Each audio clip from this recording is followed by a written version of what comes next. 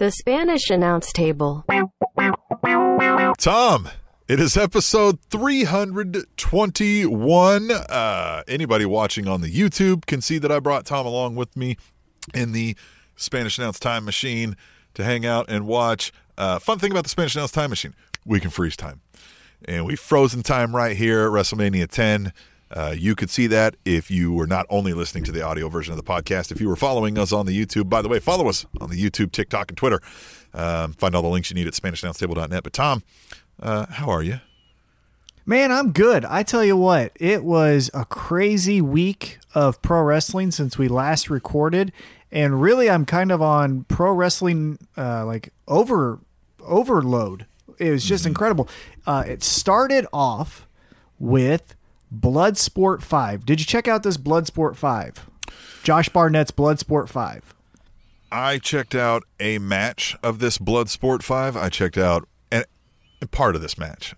John Moxley, Davey Boy Smith Jr. match. Yeah, Davey Boy Smith Jr. Yeah, he did not wrestle the British Bulldog Senior. He wrestled his son.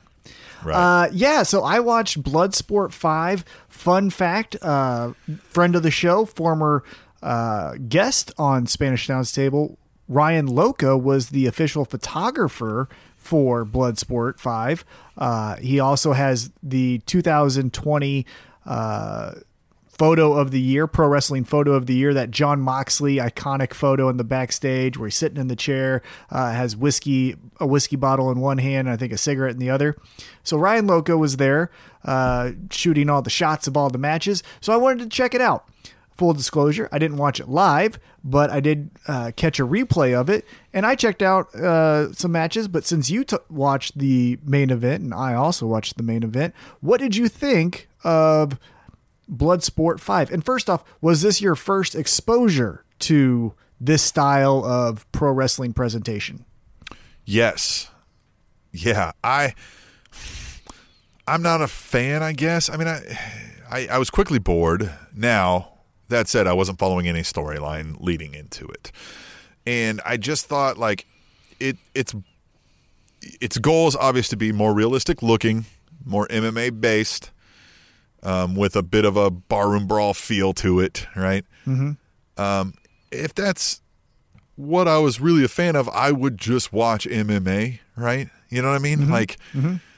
That's why I like pro wrestling is I know it's fake, but the theatrics, the storyline of the good versus bad or what have you, whatever the story is what the draw is for me. So to me, this was just kind of like, okay, but like, I mean, I know you're trying not to hurt him and I know you're trying not. So it's just kind of without the added flair, right? How many pieces of flair can we get in a match, I guess? I wasn't a fan. I would just, I could see it being good if you added a few more things, right? A little different packaging, a few more bells and whistles, and you could sell that as an alternative style, I think. But for me, it's just not enough. I liked it in the sense of what it's trying to do. Because one thing I get tired of with the just pro wrestling, if it's not WWE, is we just become diet WWE, right? Like how we used to say Diet Raw of SmackDown. If you're not doing anything different than what the WWE is, well, then I am already checking out, right? Because if I want the glitz and the glamour and all of the over the top Snoop Dogg's jumping from the top rope kind of stuff, now I can get that in AEW, but historically speaking, I get that from WWE. So if you're not doing anything that's different from them, I'm not going to waste my time because I can just watch it there, right? So I definitely appreciate what Bloodsport is trying to do. Now, again, I think some people may be sour on Bloodsport because of what Raw Underground was and how that kind of made you... Right? If you saw Raw Underground before you saw Bloodsport, then you might think to yourself, well, this is just a bad version or, a less budgeted version than Raw Underground. But that's not the case because Josh Barnett's been doing this longer. So anyhow, my point is I appreciate that they tried to do something different. Like you, though, I know it's a work. So I know that they're not purposely trying to hurt each other. Also, I don't like pro wrestling as far as the Japanese style in this aspect of watch how hard I can fucking kick this guy in the chest. Well, it's like the other guy's letting you kick him in the chest. You're not that fucking badass, right? So when you're trying to make a theatrical fight more realistic, if you're not top of the level, black belts, or have been doing whatever your discipline is for your entire life, and you're still at that beginner level of real fighting, it's going to look bad when you try to apply your white belt, blue belt, 2 to 3 years boxing knowledge to then a work. You know what I'm saying? So I do. The transitions, some of the movements, the actual applying of submissions, it's gonna look like, what the fuck you doing, pal? You should never cross your legs in an armbar or whatever it is, right? Now, it is a pandemic and there are no fans allowed in Bloodsport. I think, to your point, if we added some bells and whistles, made it more like, if you've watched on independent wrestling, I think it's independentwrestlingtv.com, where Journey Pro is being shown. That bar feel that Journey Pro has, where that smoky haze, it's actually in a bar. Mm-hmm. If you wanted to do that with Bloodsport, I think that would get me a little bit more intrigued, because like you said, it wasn't just shoot style grappling. There was some barroom brawl types of aspects to it. So if you could incorporate a beer bottle over the head or whatever it is like that, I think I'm a little bit more into it. I definitely appreciate what Josh Barnett's doing, though. I like it that, he is an MMA fighter, former UFC heavyweight champion, fought in Pride, fought everywhere. And now he's also a big pro wrestling fan his entire life. So he's incorporating both of his loves. So, hey, credit to you. I just think we either need top of the level talent in real martial arts or real fighting disciplines to do this, or we just need pro wrestlers to do the barroom, actual, the movie Bloodsport type fighting. And then I'm going to be into it more. I will say, though, I am interested that Jon Moxley, who won this match against Davey Boy Smith Jr., will be taking on the founder of Bloodsport in Bloodsport 6, Josh Barnett. That has a good storyline to it. I think this would be great for cinematic style matches, a place like this, Yes, perfect. Yeah. Now, with that, though, I will say, the budget of a cinematic match is way more than just your independent pro wrestling match at Journey Pro. You know what I mean? It doesn't have to be. All you have to do is have some creativity and know-how on a video editing thing. I mean, there are very high-quality cameras on your phones. People have shot award-winning movies on their phones if you handle things like the lighting and things like that. So, I mean, they could do some things. That thing already had a dingy, dirty feel to it. So could a cheap cell phone recording of a quote-unquote cinematic match, right? Cinematic, maybe not the term, but a highly edited, non-single camera match, if you will, right? Well, yeah, and to that point, action movies are still king in the box office. Fast and Furious, I think they're on their 10th movie, and it's because 27. fucking people watch it. Furious 27. Mm-hmm. Yeah, whatever it is this time. And the reason is because people are watching it. So there's obviously a want and a desire from a audience to see action movie style fights. So if you can present that, I think we're on a good path. But again, kudos to them for just not being a bastardized version of WWE. So that's where I applaud them the most. But that was what I was up to. What were you up to before we move into our AEW breakdown? Nothing, man. A whole lot of watching wrestling, working out. I did a little work. We got some new home equipment for working out, and I can successfully now do 4.5 pull-ups. Like strict pull-ups. Like you're going all the way down and all come the way up. Down, all the way up. 4.5 times. That's pretty good. The average person, I don't think, can do 4 pull-ups. Oh, yeah. I doubt the average person can. Yeah, that. Yeah. I like to be slightly above average in everything I do. I think that's the title of this episode. Slightly above average. Yep, I like that. So let's get right into it. AEW Dynamite started off with who we just mentioned, the main event from Bloodsport 5, Jon Moxley taking on the Hollywood hunk Ryan Nemeth. We got a fun promo from Ryan Nemeth, which I thought was good. We got the Jon Moxley presentation. I like that he's looking more like a fighter than when he was having the leather jacket and doing this kind of stuff. It's now like, I'm in sweatpants. Hey, they're my sweatpants, right? Because we got to sell merchandise. But like, I'm in sweatpants. I'm walking to the ring. If I have a title, which he does, with the IWGP United States Championship, fucking cool. But if not, I'm going in there to fight. It's not a lot of bells and whistles with him. He's even stripping down more to just the core of a fighter. And I like that. And this was just a smash mouth, punch you in the mouth. Hopefully your teeth survive what's coming at you kind of wrestling match. Jon Moxley gets the win, but what did you think? I like that too, about Jon Moxley's kind of toned down demeanor, if you will. Mm-hmm. Yeah. Yeah, it's that it is more everyman now that he is able to just, as you said, he lost the here being crazy. He's not the whatever they called him in WWE, that off the chain fucking stupid name they had. I don't even know what that was. The lunatic fringe. Yep, there it is. Mm-hmm. Yeah, so I'm glad that kind of aspect is gone. I appreciate this a whole lot more. It feels like guy in the crowd who's just a guy, but he's the best at what he does, right? Like, everybody can identify with that at their workplace, which was one of the benefits that Stone Cold Steve Austin got. You could find any and everybody who was Steve Austin minus the muscles in any town, USA. You can find, a guy like this kind of Dean Ambrose in any town, USA, working in any place, who's like, fuck this, man. What if I just put my elbow in your fucking you know what I mean? He's allowed to do what we're not allowed to. And you all are allowed to. Maybe I am. But that's what I like about this. And Ryan Nemeth, man, I'm liking him more and more every time I see him.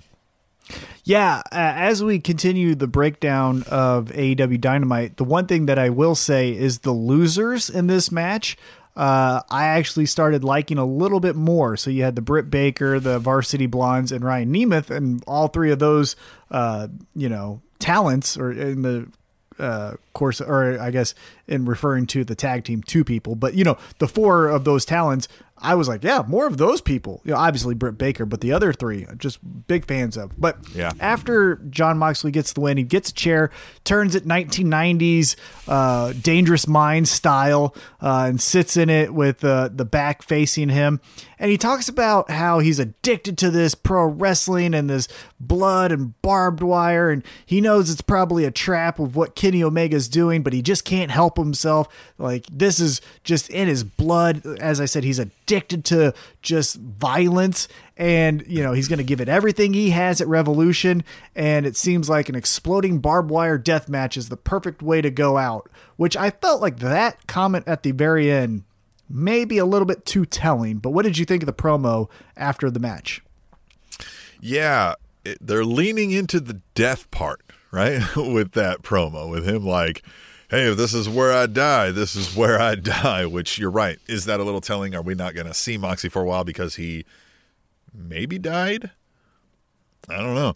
I do like the promo. We've said a whole lot before that we much more appreciate a Jon Moxley by himself backstage, but they kind of called that out last week or so, and said, you can hide tough when you're in a boiler room or whatever, so this time he's out there having just beat somebody up, sit in a chair, you want to come out here and test me, I'm here.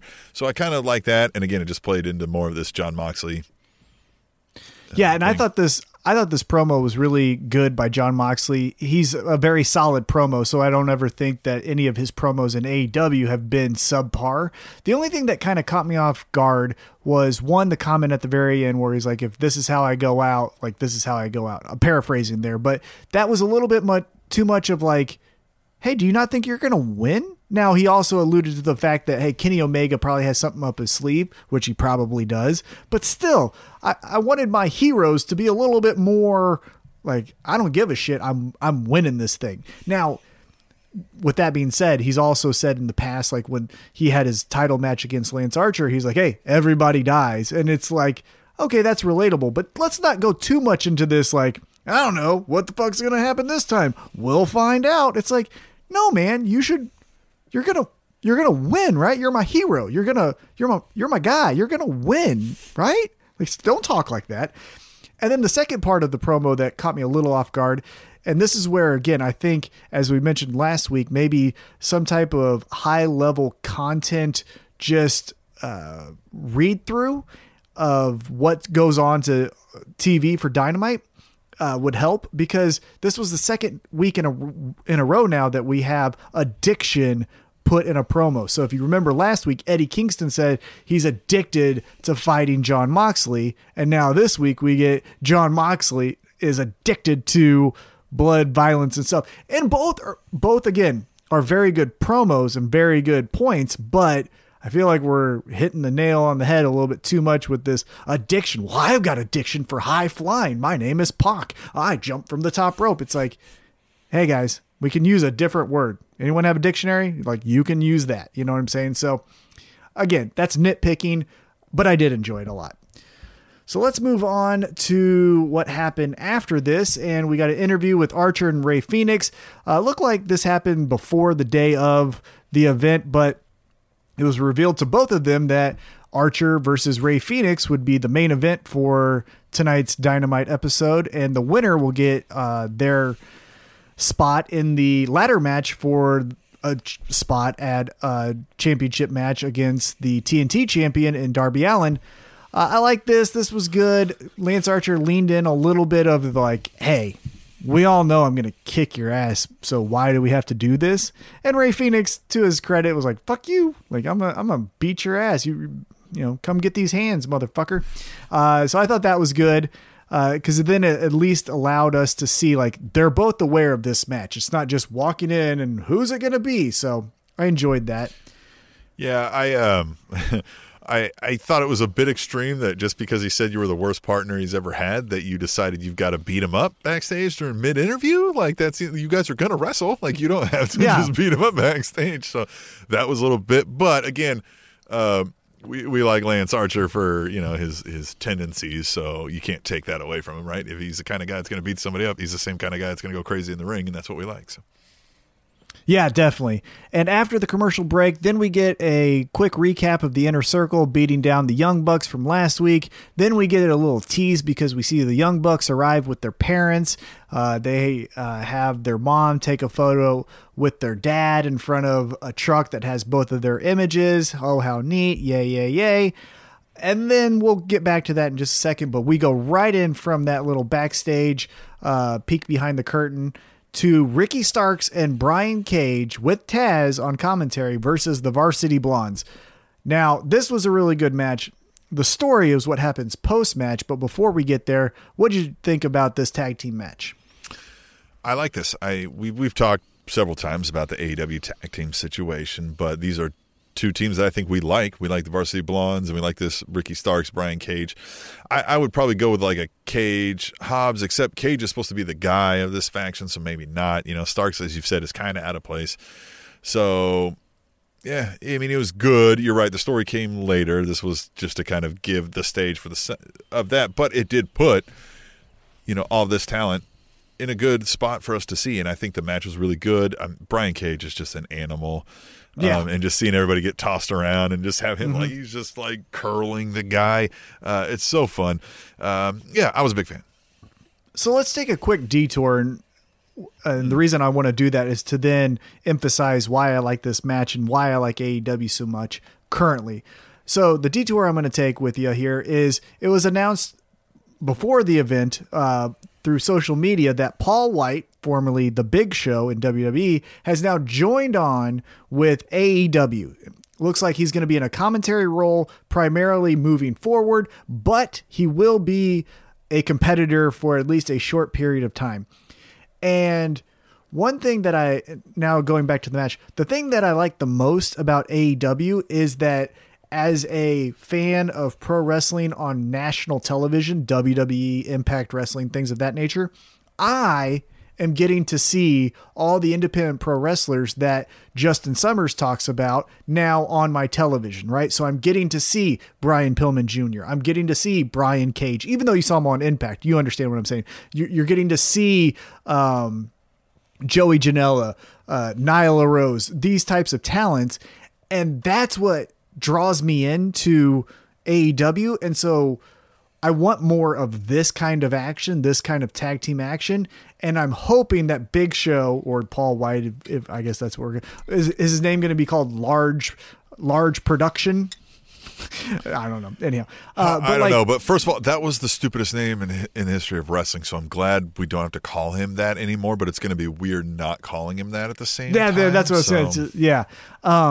But what I was but my point here is that I want AEW to continue to give us this type of action, because this type of action is what I like. I want more Varsity Blondes instead of Sting and Paul White and Sean Spears, which Sean Spears is still amazing, but you get what I'm saying, or Miro's. I don't want this to become the new Impact Wrestling where it's like, you leave WWE, come here, because I want to see those new talents. I want to see those emerging stars on the independent scene finally get their time to shine, the Orange Cassidys as it is. So Brian Cage and Ricky Starks get the victory. I agree with you though.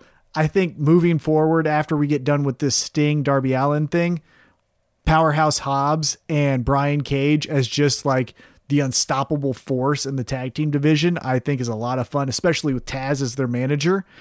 Because that's the thing I think is missing from Team Taz. A little grit, a little tenacity, a little, I'm going to rip your shirt off, or I'm going to pull your shirt over your head and uppercut you in the mouth. A little more of that is what I'm looking for. But let's get back to the episode.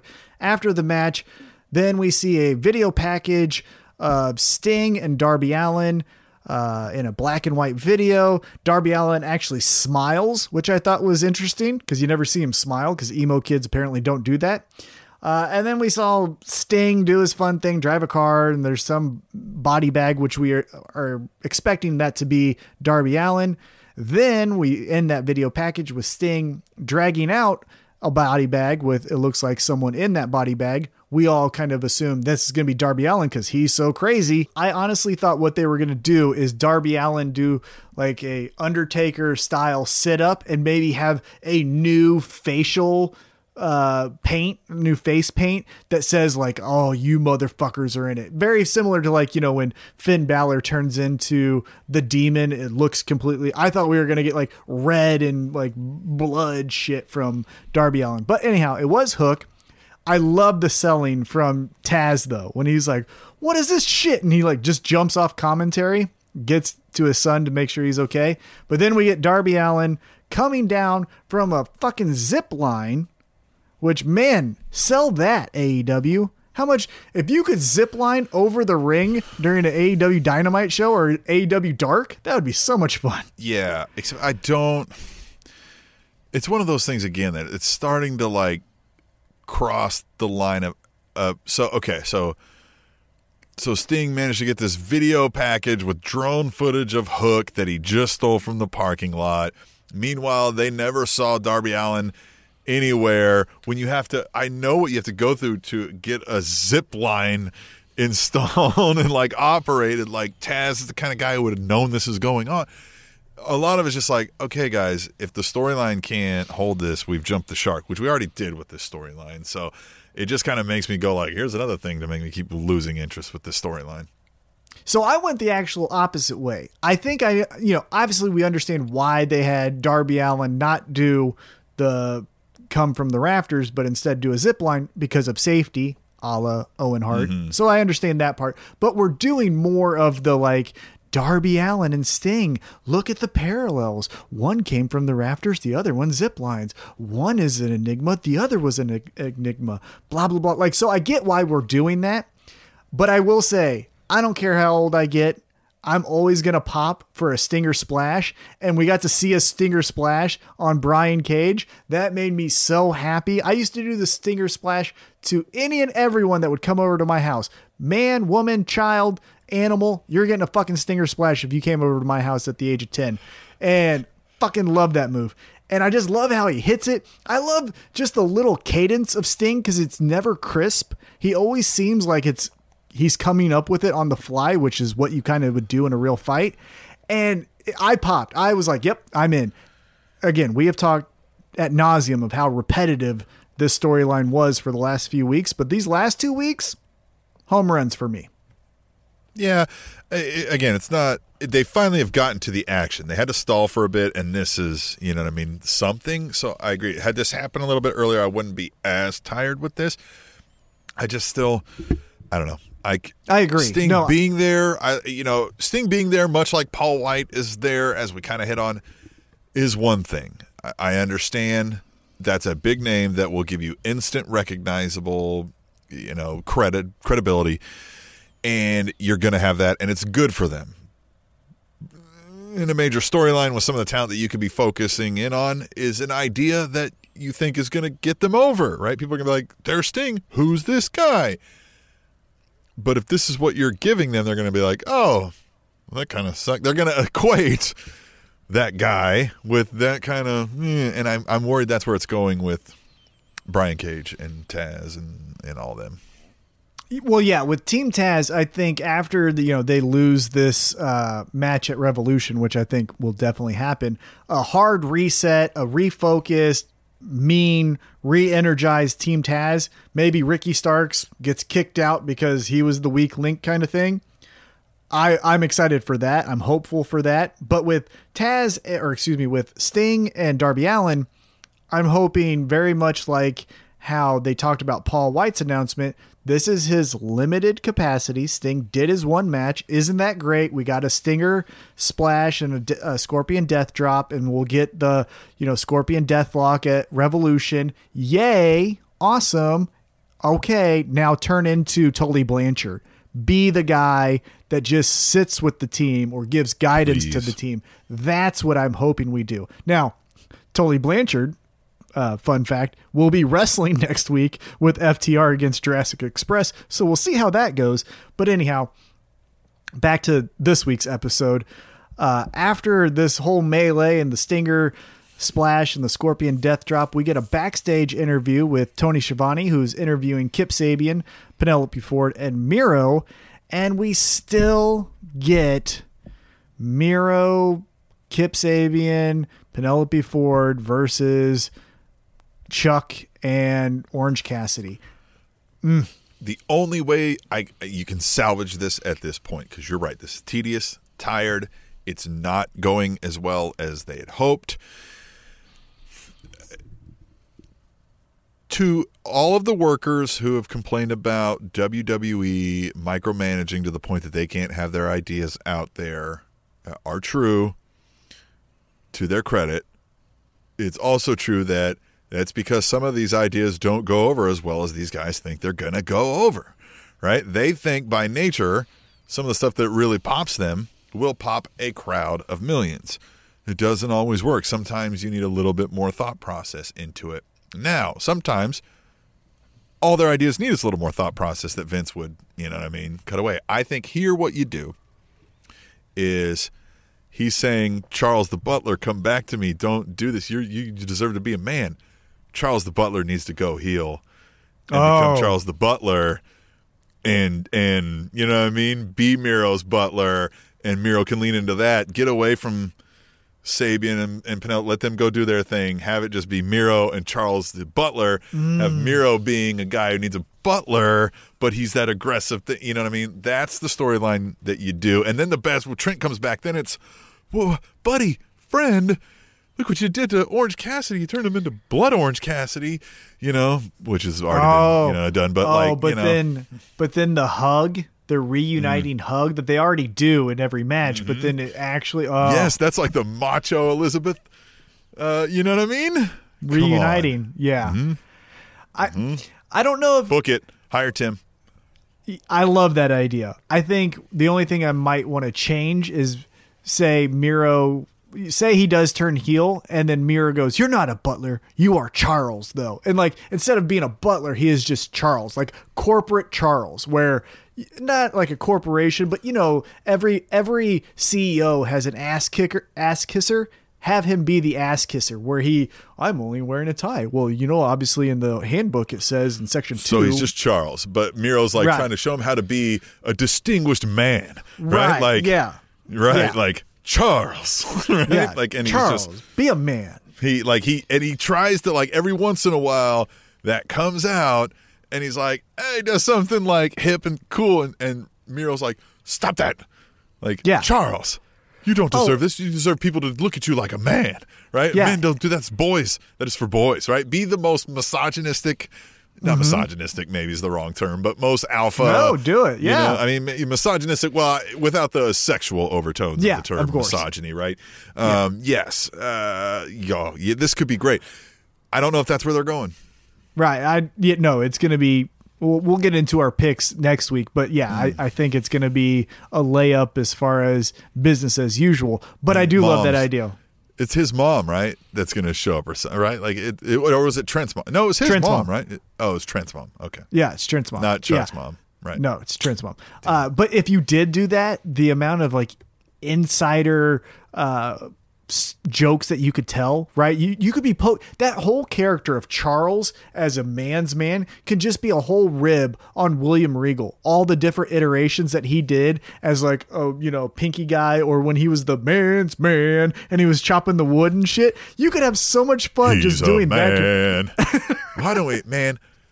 We do got to figure out sound clips at something. That'd be a great sound. The He's a Man. That was one we never included either. Anyway, yes, this would be great. I do agree. This, like, if he's maybe not the butler, but just guiding him on, it goes from butler to this. That could happen, but I don't think we're getting it. I think it's going to be, but with the reuniting of the best friends and Orange Cassidy, that would be awesome. But we'll get into our picks next week. But that segment happened, and then after that segment happened, we had a match, and it was Jake Hager taking on Brandon Cutler. If you recall the previous week, Jake Hager didn't he quarterback the Broncos? Jake Hager or Brandon Cutler? Brandon Cutler. No, that was his cousin Jay. Jay Cutler was the. Is that really his cousin? No, okay, fuck yeah. Yes, we don't fact check here. Equally as forgettable. All right, exactly. But this was a good match, and again, this is another reason why I like AEW. This didn't move the needle as far as I'm gonna rewatch the match or anything. But Brandon Cutler, who the fuck's Brandon Cutler? I found out. I didn't necessarily like him. Right. I didn't necessarily like him, but it was someone different. It was someone new. It wasn't. Jeff Hardy versus Edge. No, to me it looked like they hired the backup stunt double to the God of War video games, right? Like I was like, who the fuck is this guy? And then they keep saying like the childhood friend of the Young Bucks, which I'm like, oh cool, that I really don't give a shit. And then Jake Hager, I think yes, this goes well to be a jobber to Jake Hager, because Jake Hager we're supposed to believe is this guy who can kick the shit out of everybody, but if we don't see it often, if you only put that on Dark once in a while, most people aren't going to see it, if we're being honest. That's another thing we haven't touched on with the Big Show thing. Apparently he's going to host AEW Dark Elevation. They're going to put an AEW Dark second show on Monday nights in the Raw time slot on YouTube. Now, cable TV is a dying medium. YouTube, fine, great. You'll probably get as many views as you could on cable. Maybe not. TNT's a good, spot to be on. A good vehicle, yeah, definitely. But if this is just Dark 2, I am flat out not interested. Dark already is not a whole lot to brag about. Dark is cool. Dark is nice to watch. It's cool that it's got extra exposure. But if this is just Dark 2, then just make Dark 4 hours and I'll watch it when I need to. It's YouTube. I already watch on clips. You know what I mean? Like or not necessarily clips, but like I can go back to it. Like it's weird to me. I don't know. What are your thoughts? So I think the initial thought process of AEW Dark was just get talents that you may have never seen. A Mike Seidel, friend of the show, JD Drake, who we may be talking to in the near future, get them a new match with a talent that you recognize from AEW, right? The idea is, for example, to use this week's AEW Dark as what I'm trying to say here.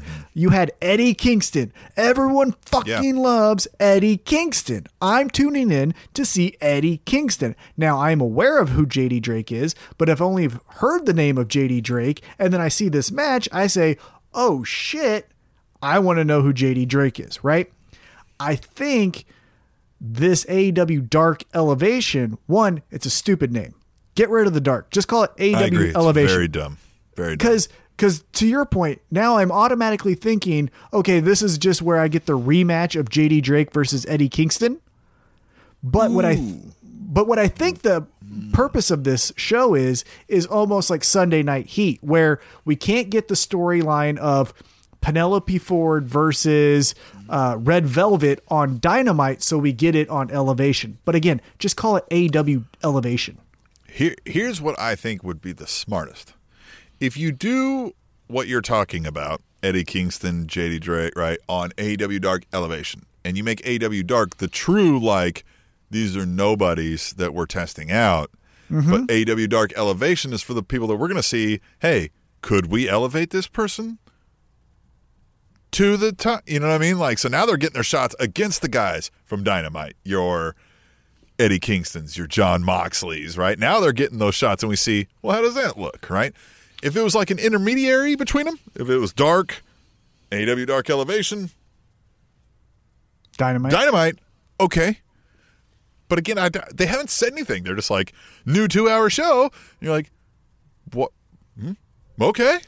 Yeah. Like, okay. I hope. And Big Show's going to commentate like, okay, great. So I'll hear a guy talking like this a whole lot of the time is going to not maybe be the best thing. So I don't know. Let's see.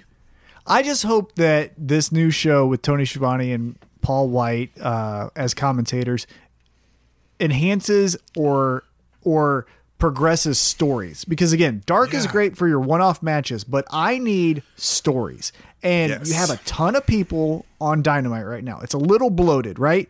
But there's certain people that I'm interested in, right? And Austin Gunn, his work in the crowd, I want to see a story with him, right?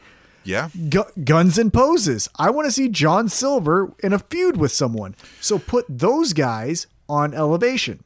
Here's a thing to think about in that regard as well, is that if you are putting this against the Monday Night Raw time slot, I would assume you're hoping to grab would-be Monday Night Raw viewers, which that means you're going to need to be a little more like the WWE Raw, but an alternative. So that should encompass a little bit more of the storyline aspect of it. We can argue that WWE doesn't do it well, but that is their focus, is a storyline-driven product. So, yes, I would agree. If there was a little bit less wrestling, even in more of some backstage segments, some storyline and enhancements of even what's happening on Dynamite, I would like that. And I understand you're not necessarily going against Monday Night Raw because it's YouTube and that'll be on demand, but you're going to put it up at, like, it's going to go live, apparently, live, quote unquote. It's not going to be live, maybe, but you're going to premiere it at 7 p.m. Eastern, which maybe Raw starts at 8 p.m. Eastern, but you get the idea, right? So you're challenging them, kind of. You're soft going like, let's see what happens here. So maybe, I would hope. I don't know. I don't have a whole lot, because now you're telling me the Big Show, we've got him, we're putting him on the little show. Not the little show, the next little, the littler show. Hey, let's go off on another side tangent before we get back into our Dynamite recap. Hopefully Paul White can get some reps in and we get comfortable with him maybe calling some bigger matches, and we kick out one of the older guys on Dynamite and make him maybe a senior advisor, and then we move Paul White into Dynamite. Yes. And I made fun of his voice, but Big Show also is not... He's not at a loss for words. He's a very intelligent guy. He gets storytelling. I mean, he's a character. He had a Netflix show. He's been on media left and right. He's been on television shows and comedy specials and stuff. And so that's fine. He might do a good job as a commentator. I'm not going to disregard I'm just hoping, for me personally, I'm just hoping that this is an avenue for him to get more reps as a commentator, and then we fast track him to replace Jim Ross, because Jim Ross is a great mind, but Jim Ross is past his prime. Jim Ross called Kenny Omega the WWE World Heavyweight Champion. Yeah, last week. Not good. I said this to you that had this been on Raw, he would have been pulled before the show finished. If he called somebody the competitor thing, like I think they did that to Stryker, who, by the way, is commentating on Impact Wrestling. But that's we'll talk about that. He's later. good. I like him. He's not terrible. It's him and D'Lo. D'Lo's Anyway, we'll talk. D'Lo's about it not later. good. Yeah. So let's get back into our recap of AEW Dynamite. So Jake Hager gets the win, but again, the story was after the match. And as I talked about earlier, we saw the Young Bucks walk into the venue with their parents, and the dad got a picture in front of the truck that had his sons on the back of the truck there. And we saw old Y2, or excuse me, not Y2J, but we saw Chris Jericho and MJF beat up Papa Buck. Cut him up, bloodied him all up, and then put the blood of their father on each of their faces on the truck. Now, I did miss a spot. So the Inner Circle beats up on Brandon Cutler. That gets the Young Bucks out. Then the Young Bucks say, hey, you assholes, let's fight. Then that's when Jericho and MJF say like, oh, hey, look who we found. Your bloodied up father. Ha, ha, ha. And then they ran off, and the Young Bucks chase them a little bit. I like this a lot. It's cheesy and it wasn't pulled off with like the best as we've talked about before, timing and whatnot, and maybe forethought. But I like the idea that like they're fucking with his dad, and then they're like doing the stupid pose, and then they're like, oh shit, let's get out of here quick. Like I liked all that, and it is what Inner Circle aside, just Jericho and MJF would be the better story, right? If the Inner Circle kicked both of them out, might even be the better story at this point. We keep talking about Jericho's going to get pushed out, but what if Wardlow's like, I'm leading the Inner Circle now, and he pushes out both of these guys, and they go on and do their thing. Who knows, right? I like that, but yeah, I mean, we're not big fans of the Young Bucks, so they're not getting over heel cred with us because we're like, yeah, fucking you birth those guys, we want you to get your ass kicked. Well, yeah, and the selling from Papa Buck again. Fathers in pro wrestling. John Cena's father didn't do this well.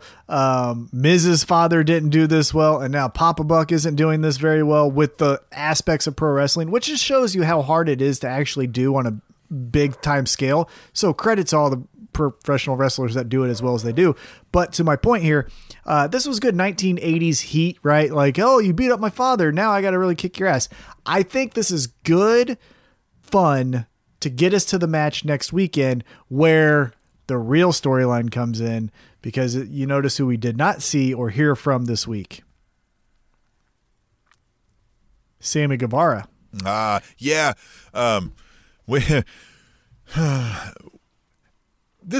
I'd like to point out to our fans, you can get in on the conversation with us if you use hashtag #TweetTheTable on Twitter.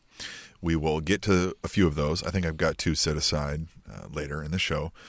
You might get read on our show. And I didn't read this one a few weeks ago because we missed a week when the Chiefs lost the Super Bowl, which I'm sorry I brought that up, Tom. I'm sorry. God. I'm sorry I brought it up. That Justin Summers, a good friend of the show, was on the show recently. We were on his show. A little show love going on here. He said he used the hashtag #TweetTable, and he said, did Sammy Guevara get suspended again? And it's kind of maybe looking like, is he out for a couple weeks? Because No. This is a hey, look over here. No, this is a hey, look over here, look over here, look over here. This is what's happening. At least this is what I think is happening. Maybe I'm wrong. I've been wrong in the past. It doesn't happen too often. But this is what's happening. Hey, it's Jericho and MJF beating up on the Young Bucks' father, and the Young Bucks are pissed. Oh my God, isn't this great? And then we're going to get the match, and guess who's going to cost MJF and Chris Jericho the tag team championships? Sammy fucking Guevara. He's coming in. Young Bucks must pose. Yep. And the Young Bucks will get their pose in. Do the thing. Do the thing, Tom. What do they do? One guy like does this, and then they go like, and then they too sweet me, bro. Right? Too sweet me, bro. I bro.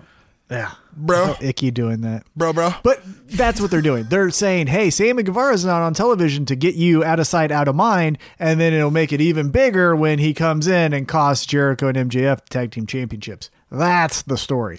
But we'll see. After that match, we went right into Hangman Adam Page versus Isaiah Cassidy with Matt Hardy. Oh, man. Hangman Adam Page selling that arm injury like the champ that he is. Isaiah Cassidy did really well on his own here. We did get, Hangman Adam Page with the victory. Post-match, Matt Hardy and Isaiah Cassidy are attacking Page. Dark Order, Guns and Poses, and his friend come out, and they come to save the day.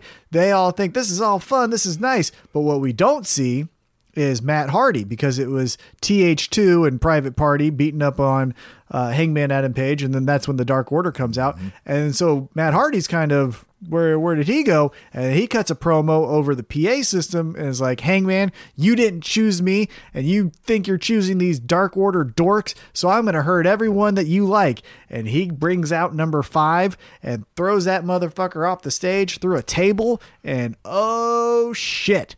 And a storyline that I thought was just about money has turned into like a little bit more of an interesting story for the pay-per-view match that I kind of was just going to think would happen.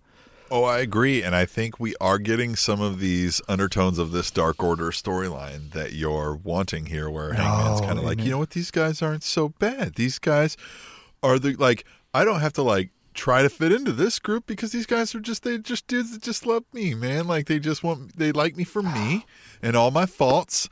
And they don't care that I'm wishy-washy sometimes because I'm depressed and you know what I mean? The millennial cowboy shit. I like this, and I saw somebody tweet, and I wish I could give them props. This wasn't a tweet the table. This is just somebody that tweeted.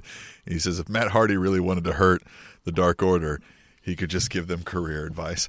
And I just thought, now, that's taken away from Matt Hardy's had a pretty amazing career, so I don't know if that's necessarily true. It was just a funny joke to some extent. Now, we could argue, would other people with Matt Hardy's opportunities maybe better stuff that we liked more? Maybe. But Matt Hardy would tell you, I mean, he's had a great career. He's made a lot of money and been in a lot of organizations and won a lot of titles. So who am I to say? I do a podcast.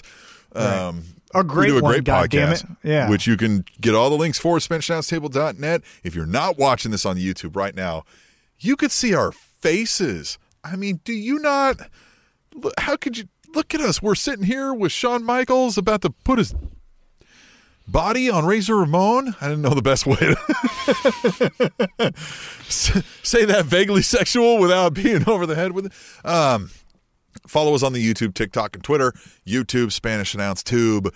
TikTok at Spanish Announce Table. Twitter at Table Show. Use hashtag Tweet Table. We'll read them right here on the show. I don't even know what we were talking about anymore, Tom. Let's keep on with the AEW Dynamite. Well, what I wanted to say is what I hope happens. And again, we're going to get one more week of storytelling on Dynamite next week. And then we get a Sunday night pay-per-view of AEW Revolution. But now that the story turn between Matt Hardy and Hangman Adam Page is taken, I'm more invested in this. And I actually hope that Matt Hardy wins this match because, like you said, the millennial cowboy shit. Then we get down in the dumps, idea. Hangman Adam Page, who then says, you know who's the only one that has my back?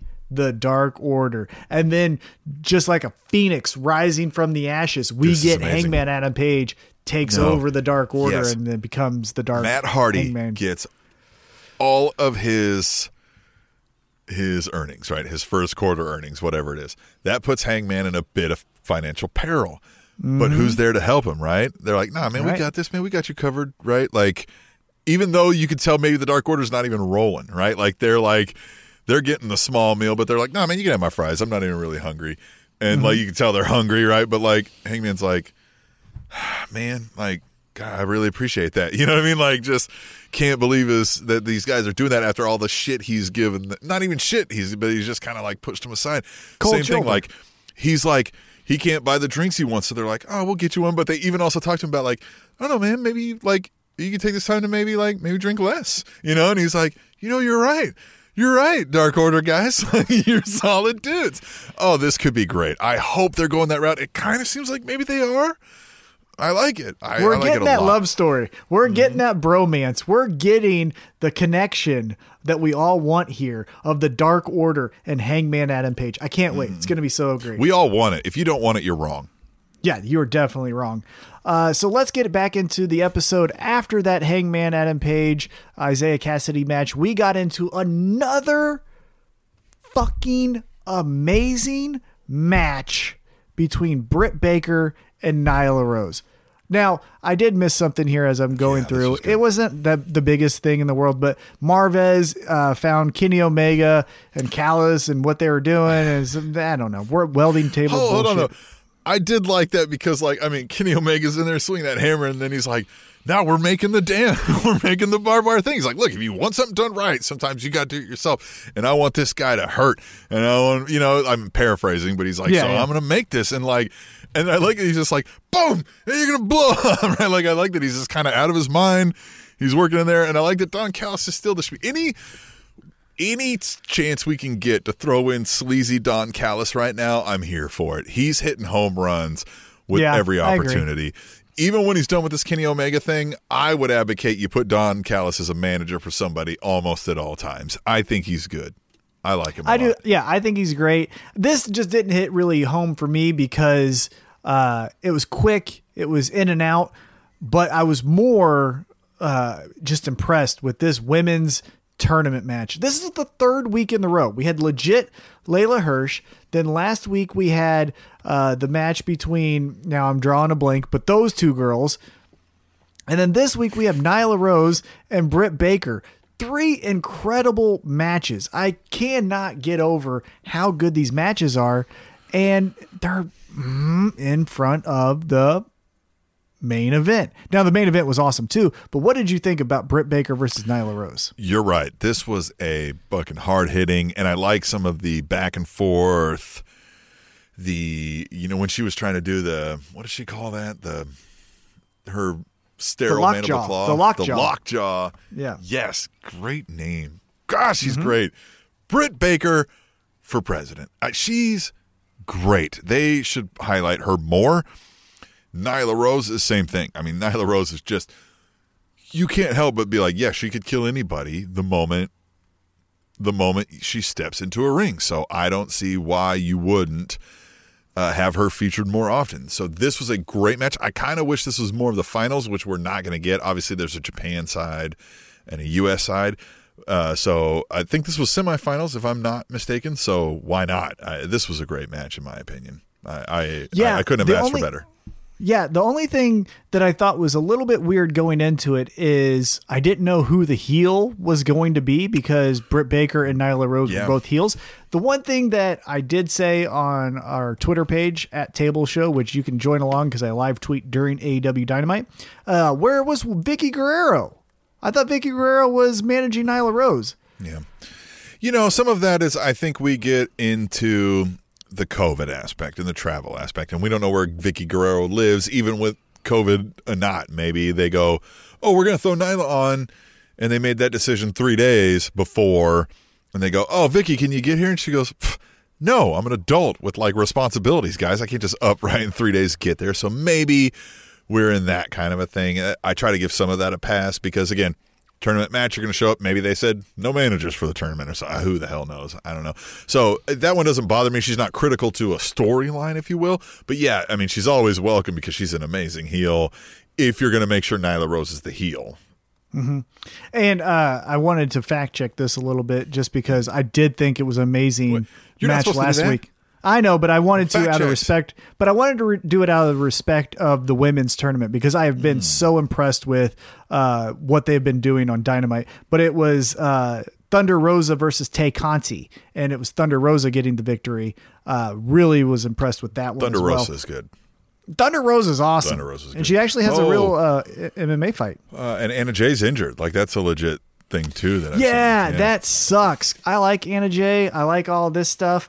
Maybe if we talk about this stuff right here. Stuff? No, I don't like that at all. Yeah, this stuff. We are a this kind of show. Not this show. No, not this. Not this. This. Well, original this. Not original not this. New this. No. Yeah. No. This here. Yeah. It had its time in the sun. Right. But this. right now. This. Yeah. If you're not watching on YouTube, you're missing out on the podcast. I tell you, the podcast listeners are probably like, "What in the fuck, guys?"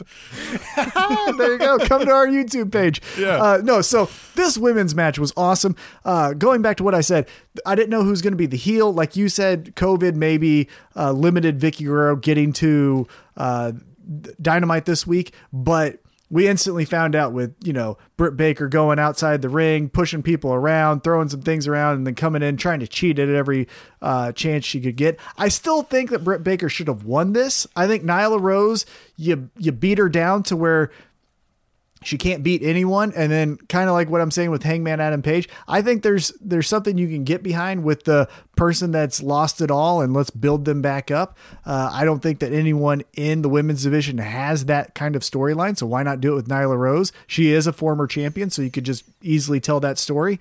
But Britt Baker, like you said, fucking awesome. I would hope that she would become a champion soon enough. Like, she's good enough to where she doesn't need the championship, which is a credit to how good of a character she is. But eventually she's got to get this title, right? You got, to be the best, you have to have some gold.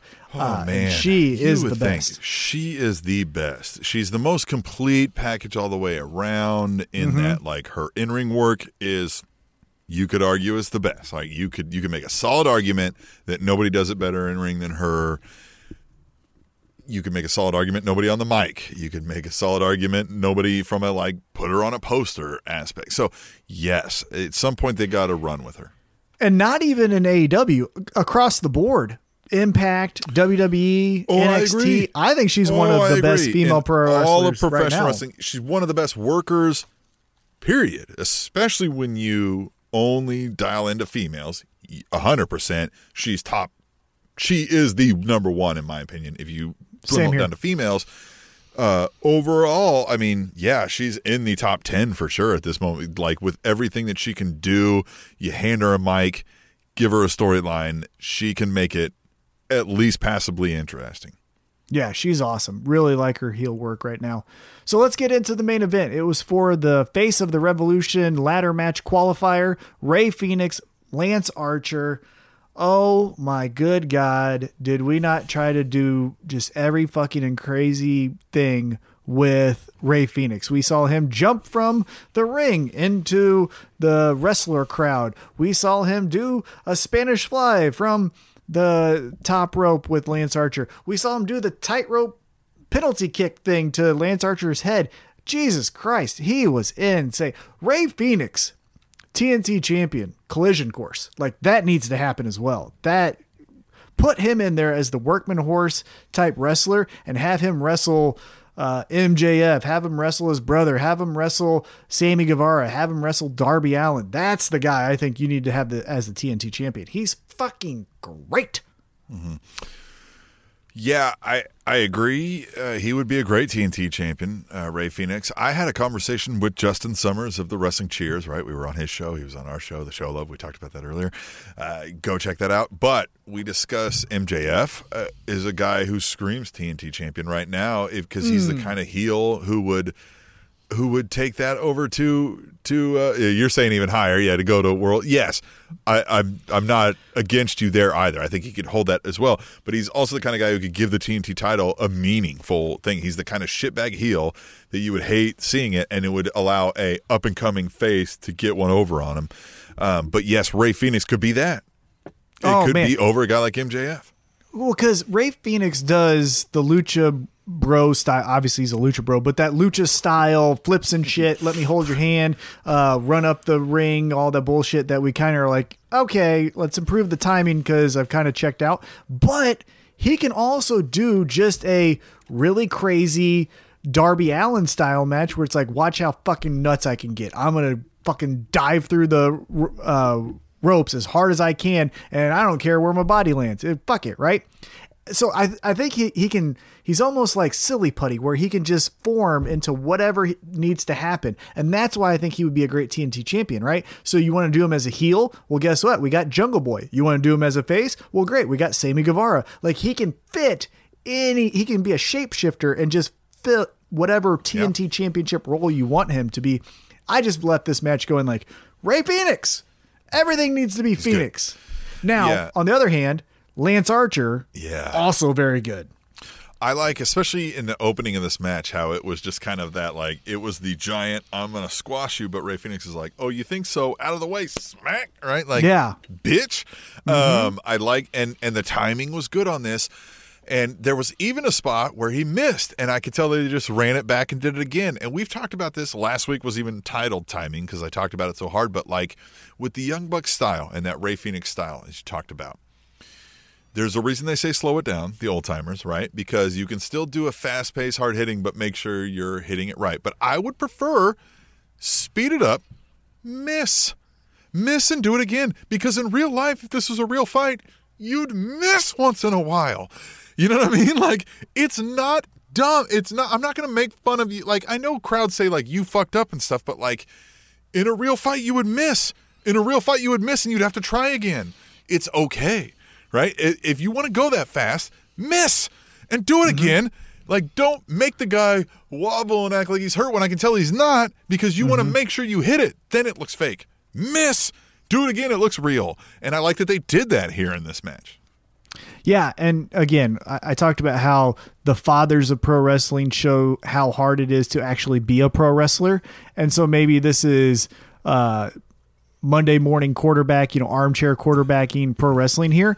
But I would also say, and I would also argue, if you miss, then have that be a part of the match, right? If I miss the big... Now, if it's not a part of the finish, if you have a finish... stick to the finish, right? Because we can't just look to the back to the writers and be like, okay, so he'll win now, right? Like, we're not asking that. But if it's just middle of the match kind of stuff, and we all know how matches go back and forth kind of shit, miss, and now the other guy gets to do his stuff, or the other girl if you want to have it a women's match. You know what I mean? And I understand. Okay, we have not been pro wrestlers, right? So any people who have been pro wrestlers hate when they hear people who haven't been. Yeah. Telling them what to do. And I understand, right? And I get what you're saying. You're going out there in a live theater. You can't talk much. You only have limited opportunities to kind of converse with each other. And if somebody's not seasoned on how to improv and go with the flow, it's easier said than done to do what we've said to do. All I'm saying is it's also as easy in the back to say, hey, if we're ever in a spot when we miss, this is what we do to get back to the next thing. Right. Right? You only need 2 or 3. Hopefully you're not missing more than that. Yeah, that's true. And if you are, start back at 1. You have a couple ways. Like, just show them how to, like, okay, if this happens and we miss, then I'm going to hit you with an elbow in the face, or you hit me in an elbow with the face, and then we'll work it in the next spot. If whoever's supposed to be over, we'll just get a nut punch. Right? Like, easy. That seems pretty easy to me. I understand I haven't done it, but, like, you can't tell me there's you know what I mean? Like, it would work like any other kind of improv. So you just have a couple plans, right? I thought it was great. The exact spot I'm talking about, like, Phoenix went for some kind of move off the ropes. He literally missed everything. And, like, I think Archer saw that he was going to miss, so he just kind of reached out and swatted him. They said he swatted him when he really just kind of missed. And so what he did was he flung him into the other side, and they did the same spot. And it looked fine, right? It looked normal. Like, that would happen. So I just wish they did more of that. That would make me appreciate the style more, because this was more Phoenix's style for most of the match than it was Archer's, even though Archer typically is the guy to, you know what I mean, beat the shit out of a guy and work from top, or whatever they call it, right? Yeah. Yeah. Work from above, if they say, right? Whatever they say, whatever their lingo. I don't know if I know what they fucking say. Yeah. But yeah, I like the match overall, and you're right. Both of these guys, this is what AEW has done well. I didn't know much about either of these guys. I knew they existed, but I didn't know much to say about them. But right now, they're 2 of my favorites.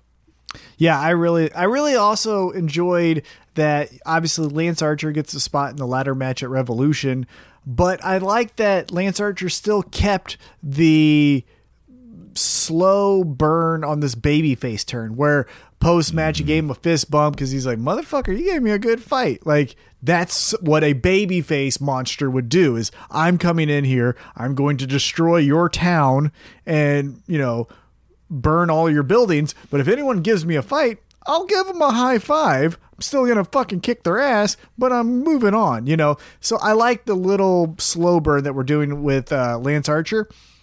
One thing that I think I'm looking forward to with Lance Archer, though, as great as Jake the Snake Roberts is, and he's fucking great, I think Lance Archer can cut a good enough promo by himself, and now he's established enough to say, like, that's the Murder Hawk Monster, Lance Archer, that I think we can separate Jake the Snake Roberts and Lance Archer, and then have Jake the Snake rediscover, or not rediscover, but discover one of those lesser known talents that we keep on talking about that needs some grooming. So that's what I think I'm looking forward to in the Lance Archer storytelling in AEW.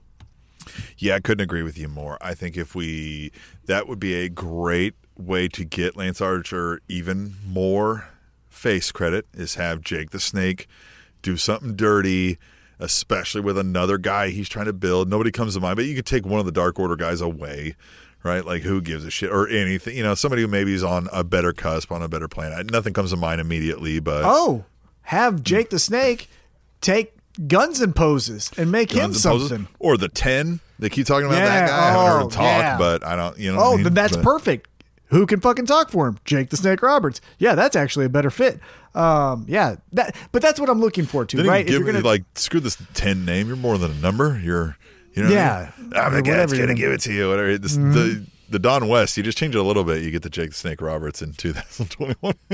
You ain't wrong. Yeah. So, hey, that was AEW Dynamite. What did you think? I thought this was an amazing episode, but what did you think? I like the show a lot of good storytelling, as we talked about. Even when they didn't hit on much of the Kenny Omega aspect of that story, they still got some storytelling in there, like he's building the damn exploding barbed wire death match apparatus. I still can't. I told my son this, Swim Trunk. I was like, hey, this thing AW that he's caught a little bit here and there, and he's like, oh yeah. And I was like, yeah. So they're doing a exploding barbed wire death match coming up in a week or so, and he was like, what? Like he was like, barbed wire, and I was like, yeah, exploding barbed wire, and he went, death match. I was like, yeah, death. Yeah. So he's intrigued. I got to give him credit for that. This is interesting.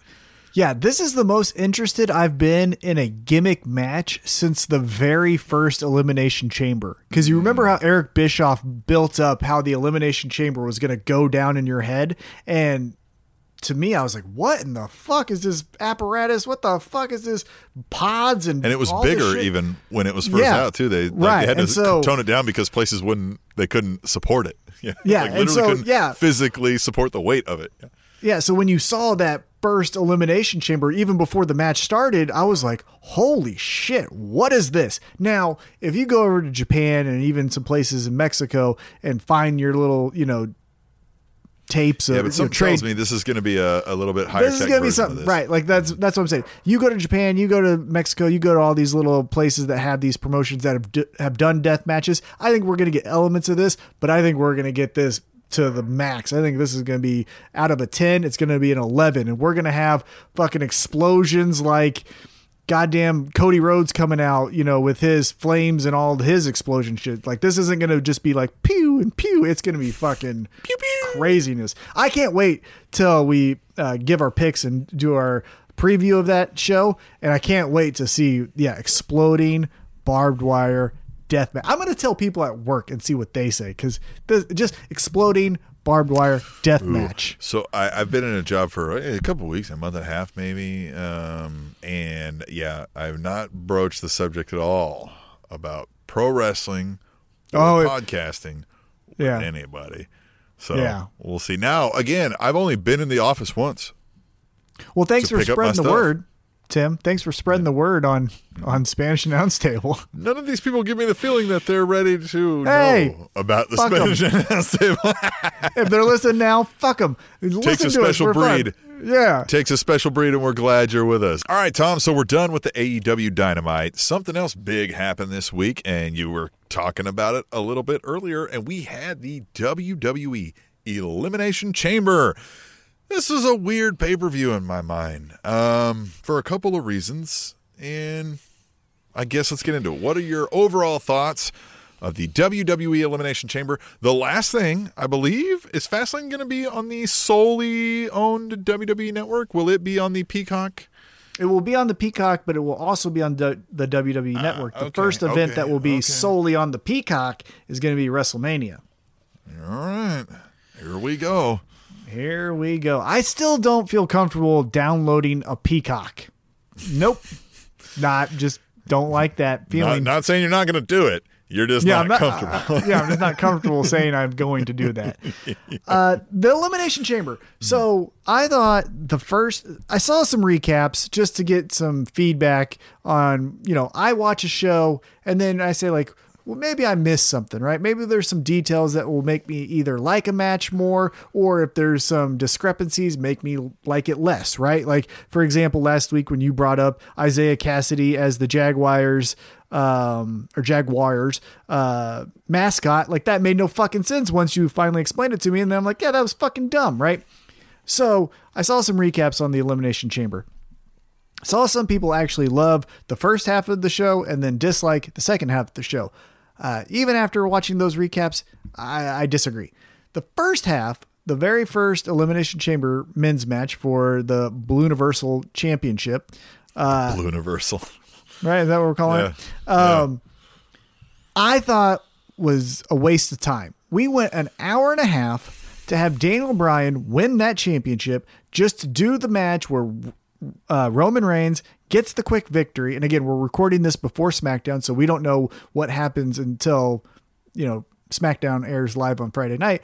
But as of this recording, we had all these guys go through all this fun stuff just to have Roman Reigns get an easy victory. And then Edge says, me and you, motherfucker. So it's like, well, what are all these guys going to do now with dead end stories?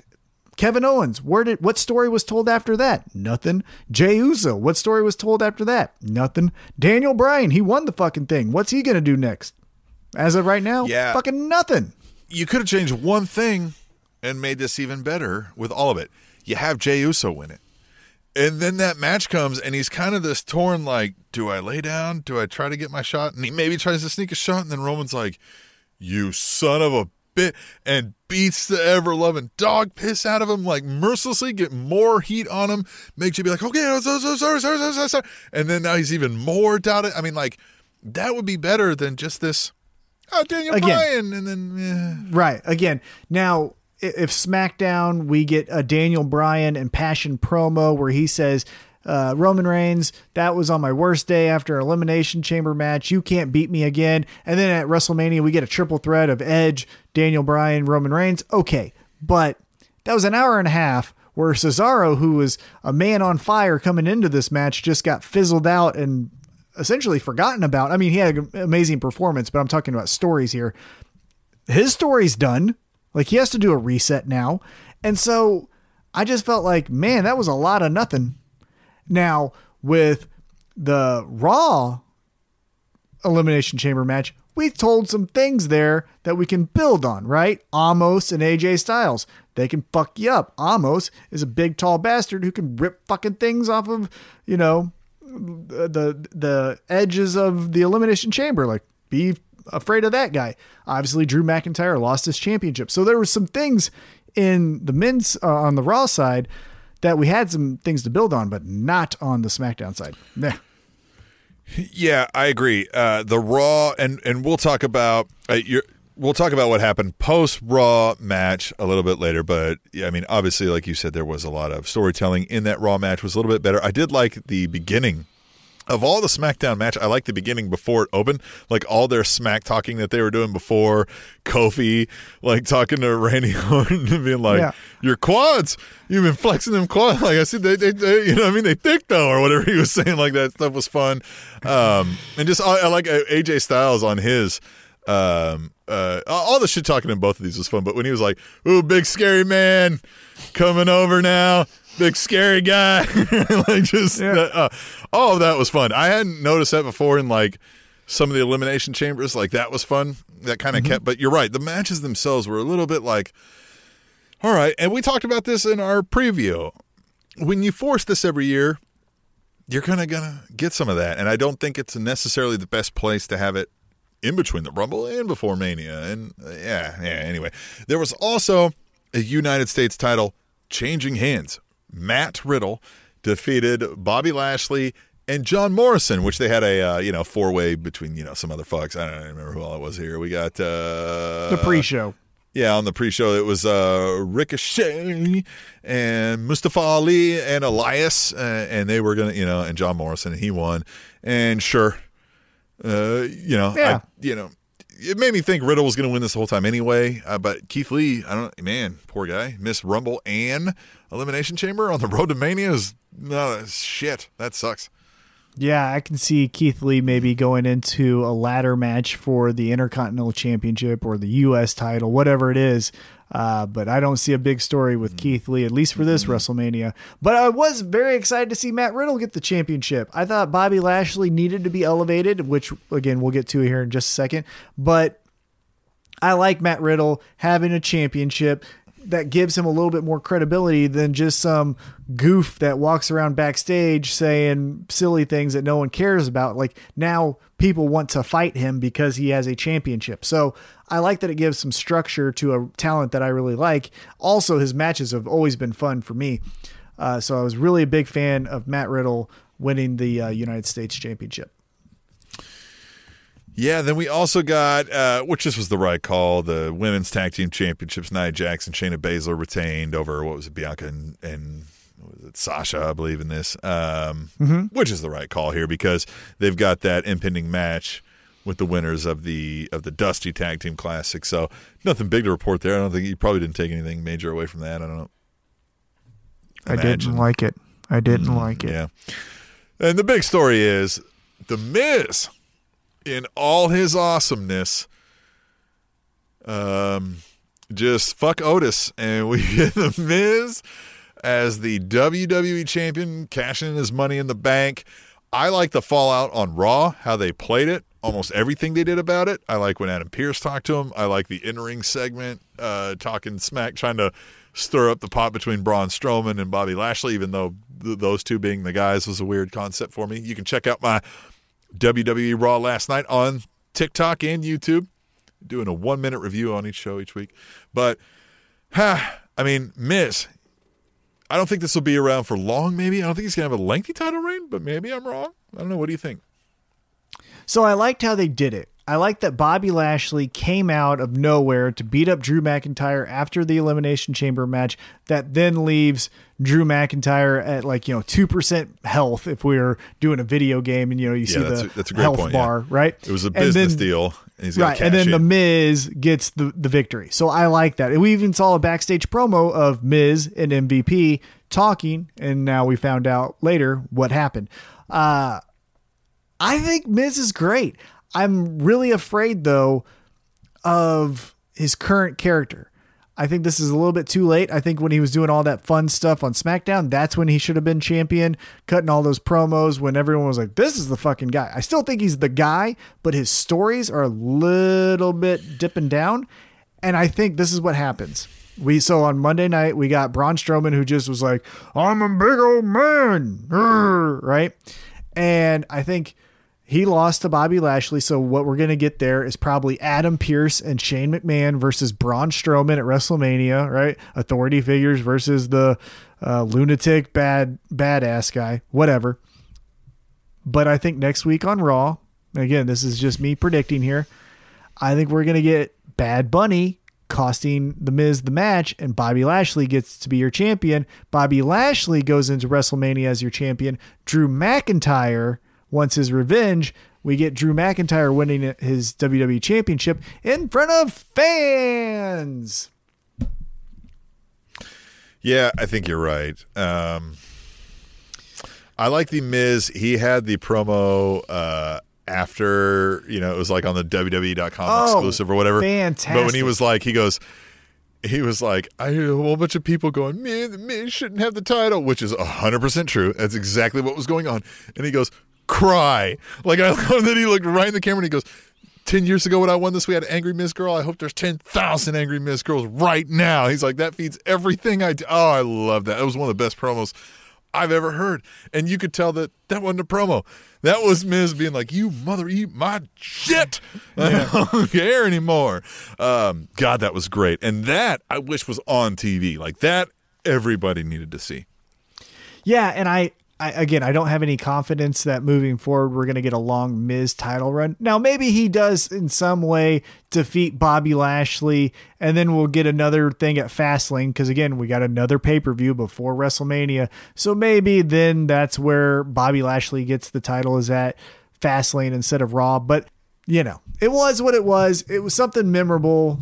It wasn't a forgettable pay-per-view because the Miz cashing in his Money in the Bank. That was another thing that I thought was really weird. Didn't he lose that? Didn't he lose that in a ladder match between AJ Styles, Drew McIntyre, and him? Didn't he lose it? Remember, he's like, I'm cashing in. Oh, he did, but they gave it back. Well, it was John Morrison cashed it in.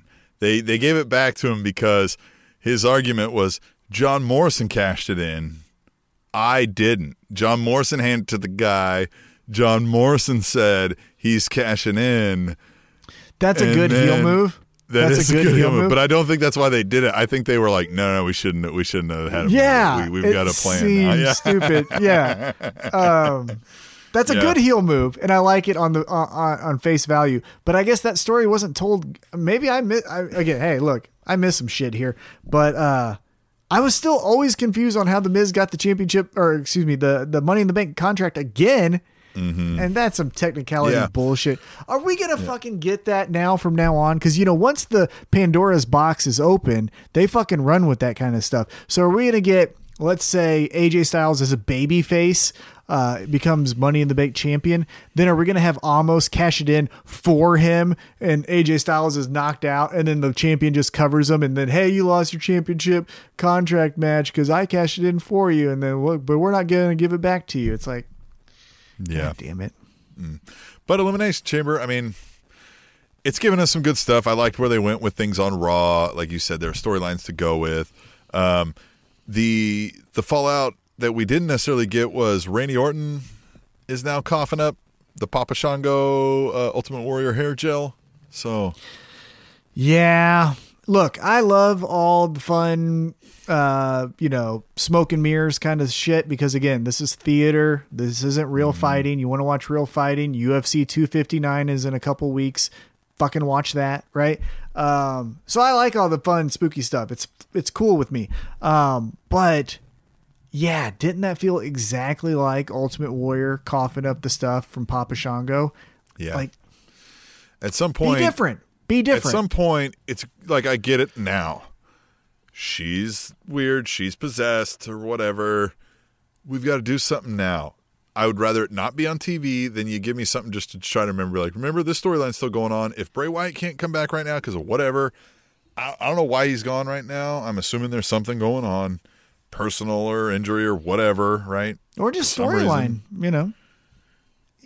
They're not one to just give people breaks just to give people breaks. That's true. Right? You know what I mean? So that's why I feel like something's going on. It may not be an injury, but there may be something in the personal life. Who knows? Well, I mean, he did just have his best friend die not too long ago. You know what I mean? So, Hubert. So who knows? But at some point, I'm like, okay, we've got to do something with this now. Like now, this is running that risk of the Sting Taz where we're like, you did that last week. I mean, like, yeah, he's coughing up, but you burn him or you know what I mean? Like, it's just, you got a quick one on him like every week. So now I'm wishing for something, but that's about it, I guess, from I don't know. Any other WWE main roster things? No, although, we're too far down the rabbit hole. I think I would honestly be more into the Randy Orton Bray Wyatt thing if it wasn't Randy Orton and Bray Wyatt going into WrestleMania again when this just happened 2 years ago. Right? Like if it was Bray Wyatt doing all of this stuff to Keith Lee. Now I know Keith Lee's hurt, but I'm just saying a different talent. I think I'd be like, well, this could be interesting, but we kind of already saw this story unfold.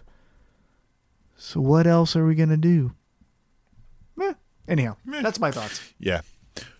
Well, let's talk about NXT a little bit. I watched NXT this week. I don't know if you watched it, but there was some good stuff we can highlight. Dexter Lumis beat Johnny Gargano in a match because like he had, so Dexter Lumis still has this kind of spell over the way, and so Johnny Gargano, like, he distracts the ref and he's telling him, he's like, hit him with the chair, and Austin Theory goes to, and then Dexter Lumis starts staring at him. He's like, oh hey, you know what I mean? And then that goes. I like when Dexter Lumis chokes him out at the end. He lays there and he's like petting their head. I just don't know. Super weird. It is super weird. I just don't know what we can do much with this. I don't see him as like a main roster guy doing much. I don't even see like IC title reigns with a guy like that because he doesn't say much. He doesn't elicit a whole lot of response outside of like, I wouldn't want anybody to do that to me.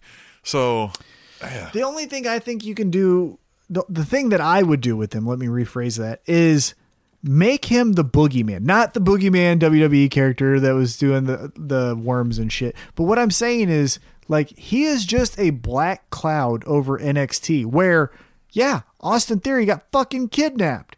And then if people need hard resets, he's essentially like what Bray Wyatt is on the main roster, where Bray Wyatt will fuck you up, Finn Balor, and you will go from the main roster to NXT, or he will fuck you up, Daniel Bryan, and you'll go from heel, long-haired to short-hair babyface. Like, that's what Dexter Lumis can do, not with the spooks and stuff, but just the, like, I'm in the shadows as a real person, but as a psychopath, and I will fuck you up. Like, so he can be on the lookout for me. So bizarre that he can just instantly snap somebody out of whatever they're doing or storyline or whatever, right, and transition them into something else because you forget about whatever was going on before because he's fucking crazy. Yes, yeah, exactly. That's not bad. Like, that's what I would do with him, is just this weird, like, hey, Killer Cross, right? He needs something new now. Like, what are we going to do with him? Well, he just got fucking kidnapped. You know what I mean? Like, that's what I'm saying we could do with him. Then we got a female match that was good here. We got Zoe Stark versus Io Shirai. I don't know if you've seen Zoe Stark. Yeah, God, I like this addition. This match was great. Io Shirai, I think you've mentioned this before. Her music gets me pumped every time she's coming out. She has all of it except for, now I'm just speaking for me, she has all of it except for the it factor. Her matches are awesome. Her presentation's great. You can tell fun stories with her, but there's just something missing between pay-per-views to get me to care. Like, this was a good match and that was great, but she's the champion, right? Io Shirai is the person who should be the cornerstone of your women's division. And right now, to me, she's the most uninteresting person in NXT for the women's division. Yeah, there was also this Xia Li, KD Catanzaro, the Xia Li thing. I like it. That's weird. Yeah. Yeah. It is weird. I like the unknowns of it. So I'm a fan of this because I like that they're like, what are you doing? Why are you being this way? And she's just like, shut up, nut punch, or whatever is going on, you know? I like all of it so far. NXT embraces these a little more than the main roster, with your Karrion Kross, your Xia Li, these kind of little dark angles that, I like how much they dabble versus you go a bit further. I think it turns both of us off. Maybe not every wrestling fan, but I don't mind this at all. And this match was good here. Katie Catanzaro, it gives her something to do too. This is. Yeah, but I like Lee, what she's telling here with that, Shaolin monk or whatever, this higher power, or I don't know what he has over her, but this, she obviously submits or surrenders whatever it is to him. And what is he? What is he doing? Why is he evil? Why is he this way? So there's fun things that we can do and tell that makes me interested in her character. One of the funniest things was a couple segments throughout the night. We've got Cameron Grimes. So now, again, he's rich. He's got his money. And he's watching a cell phone video of the $1 Million Man doing the basketball thing, right? But he cuts it off before the basketball thing actually starts. So then he's like, that Ted DiBiase's so smart. He's like, when you got money, you can humiliate anybody. And he's like, so he goes up to the guy and he's like, he's like, I'm going to give you $1,000 to dribble this basketball. And the guy's like, you talking about the $1 Million Man thing? Like, and he's like, no, and he's like, just dribble the basketball. And the guy dribbles at the 10 and he's like, what? I didn't think you were going to be able to do it. And the guy's like, that's why the $1 Million Man kicked the ball and like takes some money and he's up, And he's like, damn it. So then he goes out to, there's people sitting outside, right? And he does the same thing. They're like, you talking about the $1 Million Man thing? And he's like, what? All you got to do is dribble the basketball, 10 things. And that lady stands up and she's taller than he, she's a former WNBA player. Yeah. So she gets to like 6 or whatever he goes to kick. She fucking crosses him up, right? Like takes his money, calls him in, and he's like, that Ted DiBiase, you're not going to outsmart thing. So then he does it to a third guy who's like, are you talking about the Ted DiBiase thing? And he's like, yes, goddamn, it's the Ted DiBiase thing. Why is it so difficult? I'm going to give you $1,000, dribble the ball, right? And before that guy even gets a dribble, he just knocks him the hell out, right? And throws his money at, like, I love all of it. I like where this character is going because, again, we don't have to take it too seriously, but now he's got money when he doesn't know what to do with it, and it's fun. I like this guy. Yeah, I like the dumbass billionaire kind of thing. Because what he was doing beforehand was fun too. To the moon and all that shit. And it was good, but it kind of didn't have any direction to it. Now we have, again, like I was talking about with the Matt Riddle character, we have some structure. Now he has money. What the fuck do you do with money? Well, you can be a bad person and do the $1 Million Man thing and fucking fail at it because you're not really an evil person that could lead you to a baby face, right? Like through these acts, you could be like, well, God, $1 Million Man was a fucking dumbass. Why would I even do that? You could even use Ted DiBiase in this. Oh, he will come in a heartbeat. Speaking about schemes, he'll do one on you too. Anyhow, but especially if, he's supposedly a preacher, right? If he's thinking like, oh, this is to turn the guy good guy and realize money's the root of all evil or whatever, Probably. Well, that's in real life, yeah. But the $1 Million Man character would be like, you're doing it all wrong. And then that's where Cameron Grimes could go like, no, you were doing it all wrong. And then he becomes a babyface and da-da-da-da-da. Now, again, the money could turn him evil again. Like, we can go yo-yo back and forth with this. So at least there's something with him. And he's he's good in the ring and he's an entertaining promo. So I like that they're giving him a little bit more of a push. Yeah, we also got grizzled young veterans taking on Drake and Drake Maverick and Killian Dane, which, again, they were running that same gimmick that we hadn't seen in a bit. But I think this was because after the match, he is, like, carrying Drake. He's beat up, and we saw the old guy from their group that they had with whatever his name was, who's now in the Imperium. Wolf. Yeah. So he sees him, like, holding Drake, and he was like, he even says it in German, he's like, what is this? Right? He says, was ist das? And he's like, you used to be a monster. And then just kind of shook his head and leave. So I think that's why that was all set up. I think that was for this eventual, like, screw you, right? Turn Killian Dane back into the monster, but who knows? Yeah, man. Speaking of Imperium, I fucking miss Walter. Don't you miss Walter? Yeah. Walter is great. What else here, though? I don't know if you got this. The Santos Escobar, Karrion Kross, no DQ match. And I like that, like, he's waiting in a SUV outside, and Karrion Kross is like, no, you're not. And just goes out and starts destroying him, right? And start the match and let's go. I liked it. I liked the opening segment, how they kind of just did the cinematic vignette to start the show, to talk about this. It led into this. I like the format of it. And, again, this stalls Karrion Kross while we do this, Undisputed Era thing, Finn Balor stuff kind of stalls Karrion Kross before he goes back to doing what they were going to do with him before his injury. Yeah, and I think this is a good way to do it, right? Because Escobar is a good person to fucking wreck, right, and run through. Because before he ran into Karrion Kross, was doing all of that stuff, right? Him and his little posse was fucking up Swerve, and they were just retaining the NXT Cruiserweight championship at every match possible. So now he's hit a dead end, right? He's hit a brick wall with his character development too. So now he's forced to do something. So even though it is a stall, like you said, for Kross, it at least could give Escobar some new wrinkles to his character. So I think it's a good spot for both of these guys currently.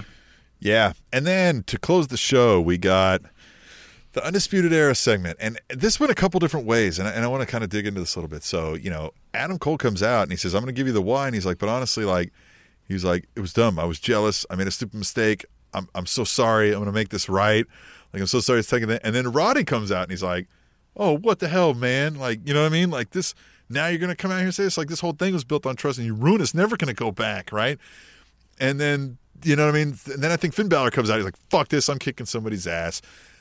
Adam Cole helps Roddy, right? They're left up, but, Roddy hits him because they're in the melee, and then he feels bad, and he tells him, I love you, I'm sorry. And Adam Cole's like, I love you too. Right? The Ric Flair nut, Kansas City nut punt, or cunt punt with the forearm, right? Mm-hmm.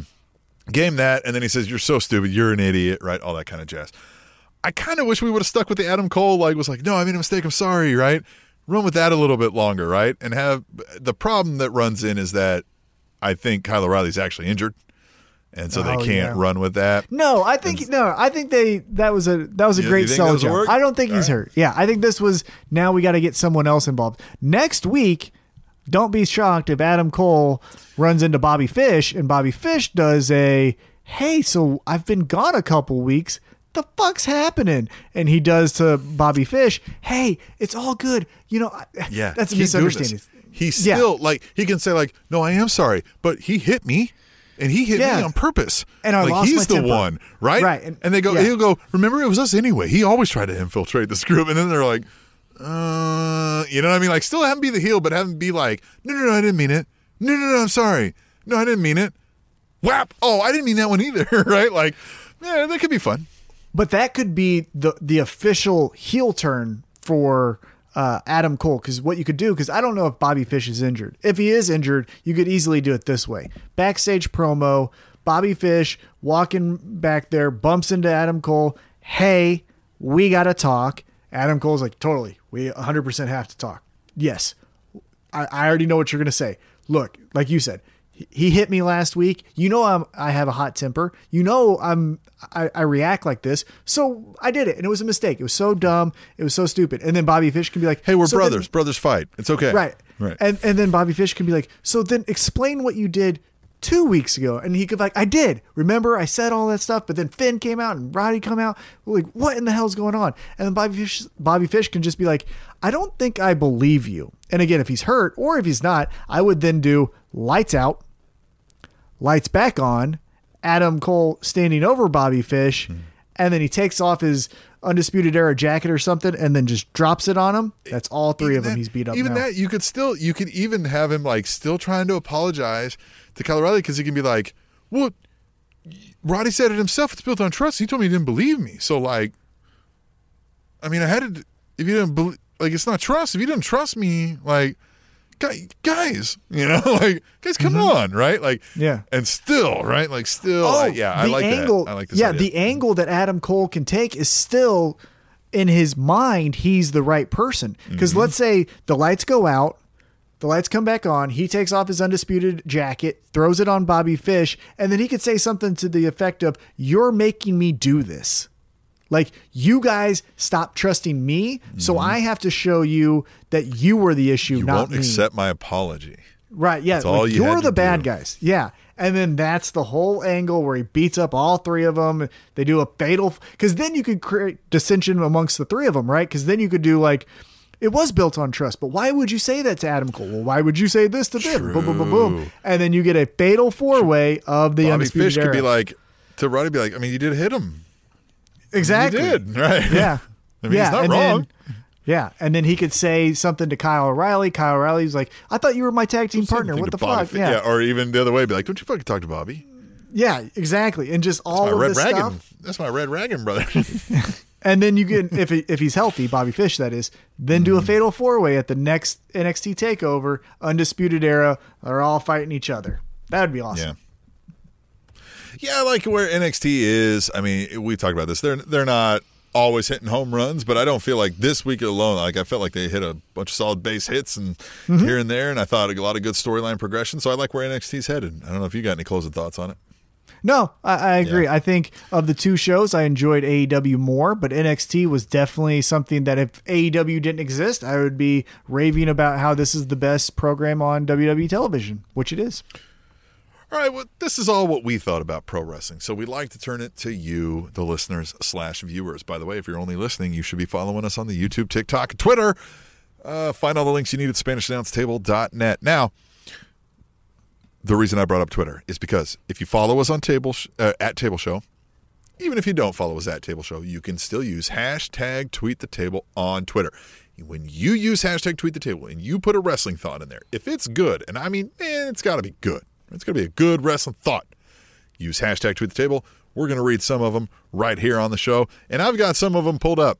I had some of them pulled up, but peeking behind the curtain, when I flipped to stuff earlier, that gave us a little bit of technical difficulties. So now I've got them pulled up on my phone for your benefit, the viewer. Workaround. Right? At Theo75 says, The Miz is WWE champ. This is way better than a boring Randy Orton title reign. Hashtag tweet the table. Hashtag WWE chamber. He also added, Randy Orton on that because Theo ain't scared. Why would you be? What is he going to do? What's Randy Orton going to do? Was he going to show up at your house with no pants? Then you get him for like a sexual crime. You know what I mean? Ha! You know what I'm talking about. You know what I'm saying. I do. No, I don't. What? But yeah, Miz is a great champion. I think Miz should be champion again after WrestleMania. Like I said, I know that they're going to do this Bad Bunny thing, Bad Bunny, and he's fucking killing it. So credit to him, and I like that he's a wrestling fan. Yada yada yada. But after WrestleMania, when we get into that lull before we get into SummerSlam, Miz is champ again. Let's do it again. Run it back, brother. Love it. At Mr. Fourth Row chimed in with a hashtag tweet the table. He says, at Impact Wrestling, with the shot to at WWE last night, EYE, see what you did there, hashtag tweet the table. Now, if you didn't catch this, because, who catches Impact Wrestling? I've been watching Impact Wrestling for the last 3 or 4 weeks. So you don't have to. I do. Right? So I watch Impact Wrestling, so you don't have to. All right. No, it's not terrible. It's okay. It's subjective term, but it hasn't been completely horrendous. And there is a spot where Brian Myers, we've discussed, is the most professional wrestler. Right? He's upset his friend Matt Cardona, who is Zack Ryder, but they're not. They're kind of like this. It's not like a complete heel turn on him.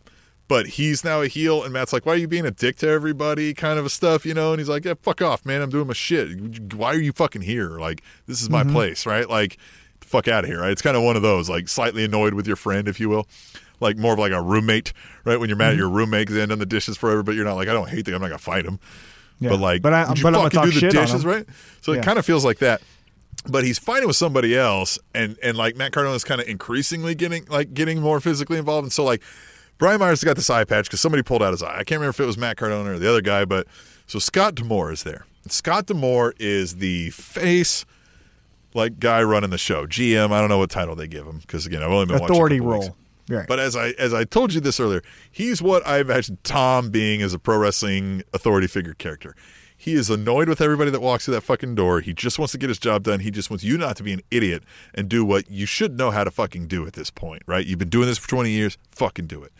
And so everybody else comes into his office and he's like, what? Like, God, why are you here again?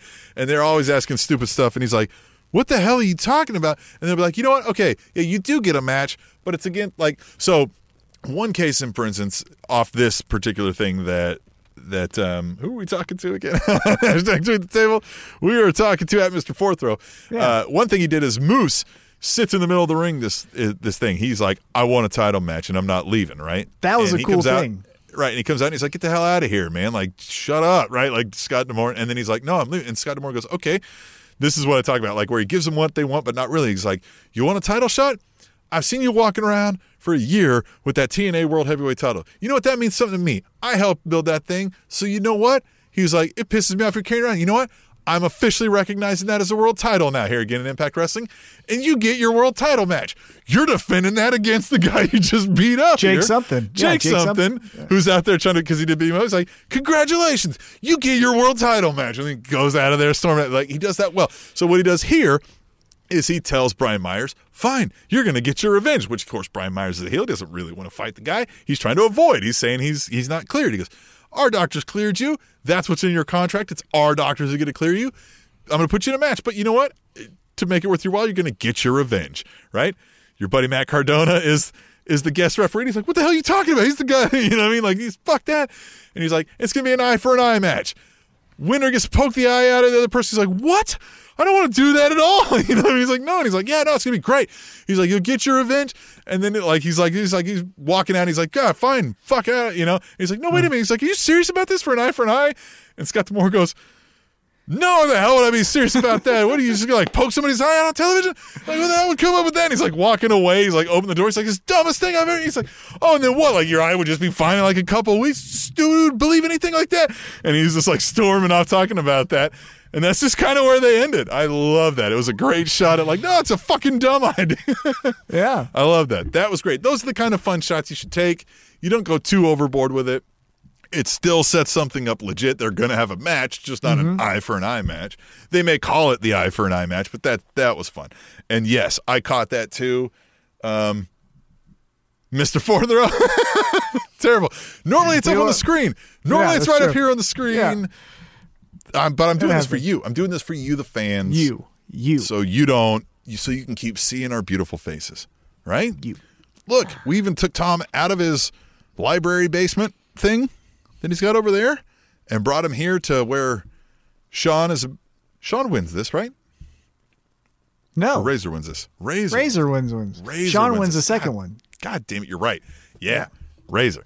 Yeah. Yeah. So we're here. Use hashtag tweet the table, and you too could be part of the show like Mr. Fourth Row and Theo75 were. I remembered you this time, Mr. Fourth Row. Hashtag tweet the table. Use it. Use tableshow@gmail.com if you can't fit it all into a tweet. We will read emails also if we want, if it's good. Well, and also join the conversation when we live tweet during AEW Dynamite. That's always fun. I am the GIF god. Yep. So you will get some type of GIF or GIF from me. Yep. If and they will all be slightly above average. All slightly above average. Because you know what? That's what you get at the Spanish Announce Table. The Spanish Announce Table.